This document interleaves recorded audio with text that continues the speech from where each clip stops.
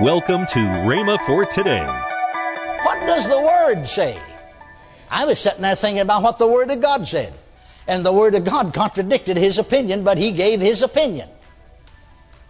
And then finally, on his third thought, he said, now let me tell you what I think about this.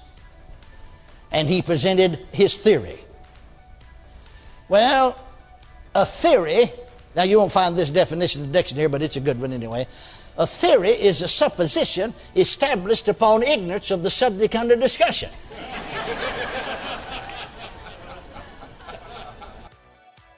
Welcome to Rhema for Today.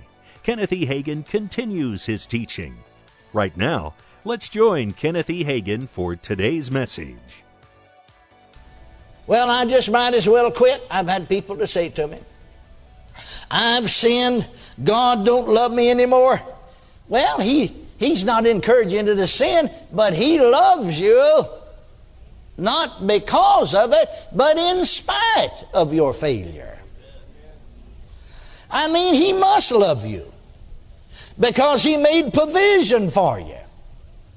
Praise God. To get back into fellowship. You see, sin breaks fellowship. And he made provision for you. Thank God for the Word. You know it as well as I do. Turn with me to 1 John. The first epistle of John. The very first chapter. John is not writing a letter to sinners. He's not writing a letter to the world. He's writing this letter to believers. The first verse of the second chapter, he said, my little children. Hallelujah. I want you to notice something here in this first chapter. Let's start reading with the third verse. That which we have seen and heard declare we unto you, that ye also may have fellowship. Now I want you to count the word fellowship. See how many times he mentions it. That ye also may have fellowship with us. And truly our fellowship is with the Father and his Son Jesus Christ. And these things write we unto you, that your joy may be full. These things write we unto you, that your joy may be full. What thing? Well, what he's just got through saying, what he's about to say. These things we write to you, that your joy may be full. Now let's go on reading. This then is the message which we have heard of him and declare unto you, that God is light, and in him is no darkness at all. If we say we have fellowship, that's the third time he's mentioned it, fellowship, with him and walk in darkness, though he isn't writing to sinners, he's writing to Christians. If we say we have fellowship with him and walk in darkness, we lie and do not the truth. But if we walk in the light, as he is in the light, we have fellowship. That's the fourth time he's mentioned it. Fellowship, one with another. And the blood of Jesus Christ, his Son, cleanses us from all sin. If we say we have no sin, we deceive ourselves, and the truth is not in us. Now, don't take that text out of its setting. That's where we missed it. Don't take the 8th verse out of its setting and try to apply it to everybody. Are you listening to me? Because that isn't true. He's saying this, that person that's out of fellowship and in darkness, that person, you see, that's in darkness, out of fellowship, if you say that you haven't sinned, then you deceive yourself and his truth's not in us, in you. That's the thing that caused you to get out of fellowship. That's the thing that caused you to get into darkness, was sin and wrongdoing. But are you going to stay there? No, thank God. Here's the way out. If we confess our sins, he is faithful and just to forgive us our sins and to cleanse us from all unrighteousness. If we say we have not sinned, we make him a liar, and his word's not in us. Now again, do not take that 10th verse out of its setting and try to apply it to everybody. That verse doesn't apply to the person that's walking in the light and has not sinned. It's talking about the fact if you're out of fellowship and in darkness, and if you say you haven't sinned, you make him a liar and his word's not in you. Sin puts the light out.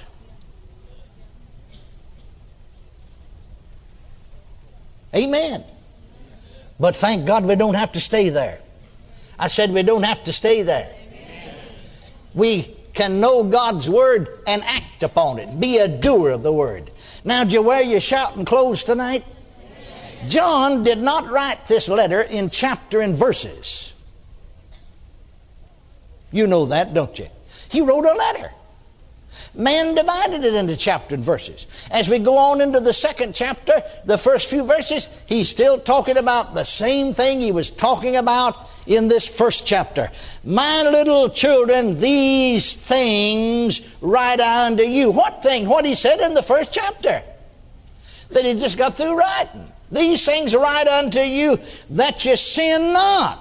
No, God doesn't want us to sin. And if any man sin, but thank God there's help for us if we do. Aren't you glad? Amen. I said, aren't you glad? Amen. And if any man sin, we have an advocate with the Father, Jesus Christ the righteous. An advocate means a lawyer or one who pleads our case. Oh, glory to God. These things are right unto you that your joy may be full. Otherwise you'd think I've failed, I've sinned, I'm out of it. But oh, thank God, I have an advocate. I have a lawyer. I've got one. Jesus Christ the righteous. See, if I sinned, I lost my sense of righteousness. And I feel bad about it. I can't go into His presence. But I can say, Father, forgive me in Jesus' name. And Jesus goes into the presence of the Father. Hallelujah. Because He's Jesus Christ the righteous and pleads my case. Woo! Glory to God. Hallelujah. You know, I heard of this fellow, what's his name, from Guyana, that's full gospel businessman now. He got saved one time when they had a full gospel businessman meeting down there in that part of his country. But that fellow had, I forgot how many, 143? How many? 243 murders that he defended, never lost a case, won every one of them.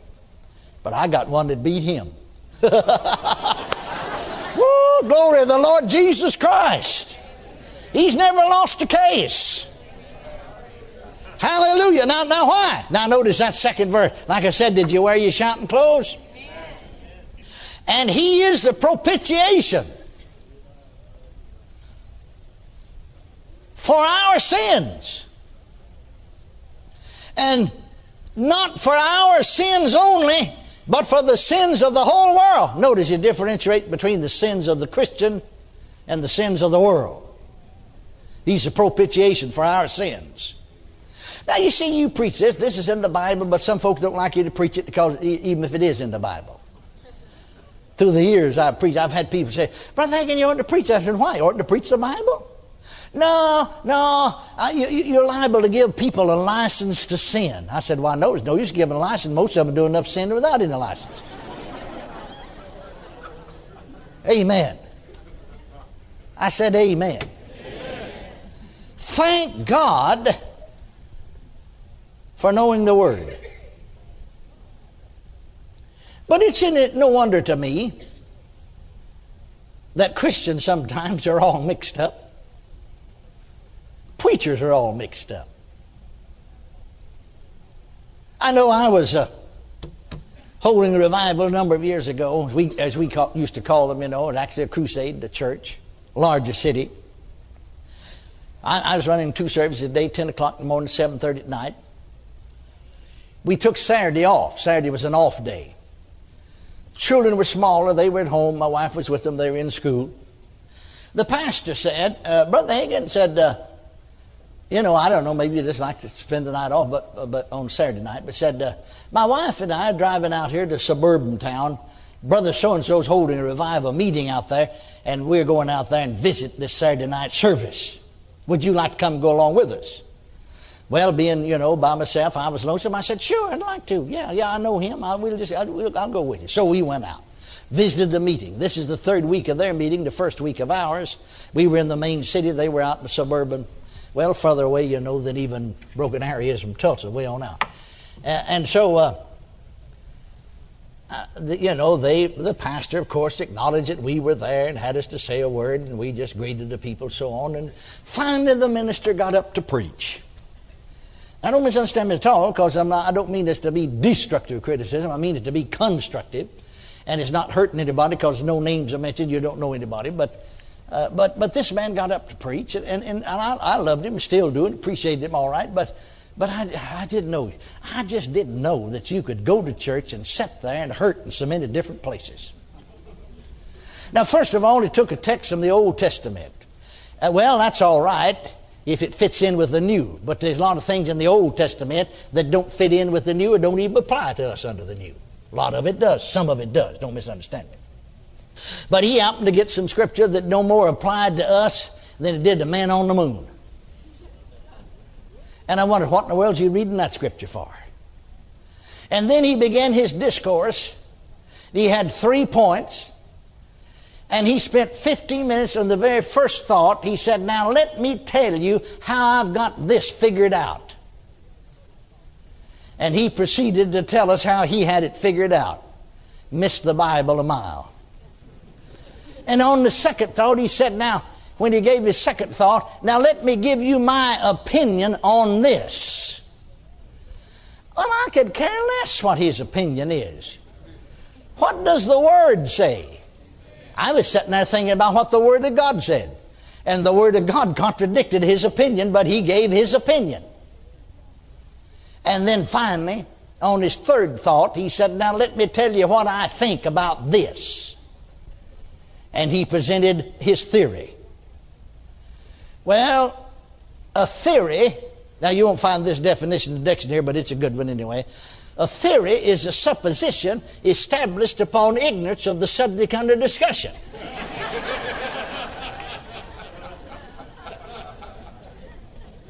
And I thought to myself, dear Lord, dear Lord, dear Lord. Oh, dear God. Well, finally then he gave an invitation. He had some singers with him who could sing beautifully. They began to sing an invitation number. He said, now this is the third week. We're going to close tomorrow night. It had been 3 weeks. Nobody's been saved. I could understand why. But now he said, come on. We're going to have them to sing another verse. Said, you can't never tell. This might be your night. Well, I thought about what the Bible said. Today is the day of salvation. This is your night. Come on. Call toll-free 1-888-FAITH-99. Again, call toll-free 1-888-FAITH-99. You can also order online at rhema.org. That's RHEMA.org. rhema.org. Or if you prefer to write to Kenneth Hagin Ministries, our address is P.O. Box 50126, Tulsa, Oklahoma, 74150. We always love to hear from our listeners, so write in or email us today and become a part of Rhema for Today. Right now, let's join Kenneth and Lynette Hagin. Well, honey, in November, Call to Arms, your men's conference. Oh, yes. November 5 and 6. You can go online and register at rhema.org/CTA. Monday, Kenneth E. Hagin will continue this powerful teaching. That's next week on Rhema for Today with Kenneth and Lynette Hagin. Have a great weekend.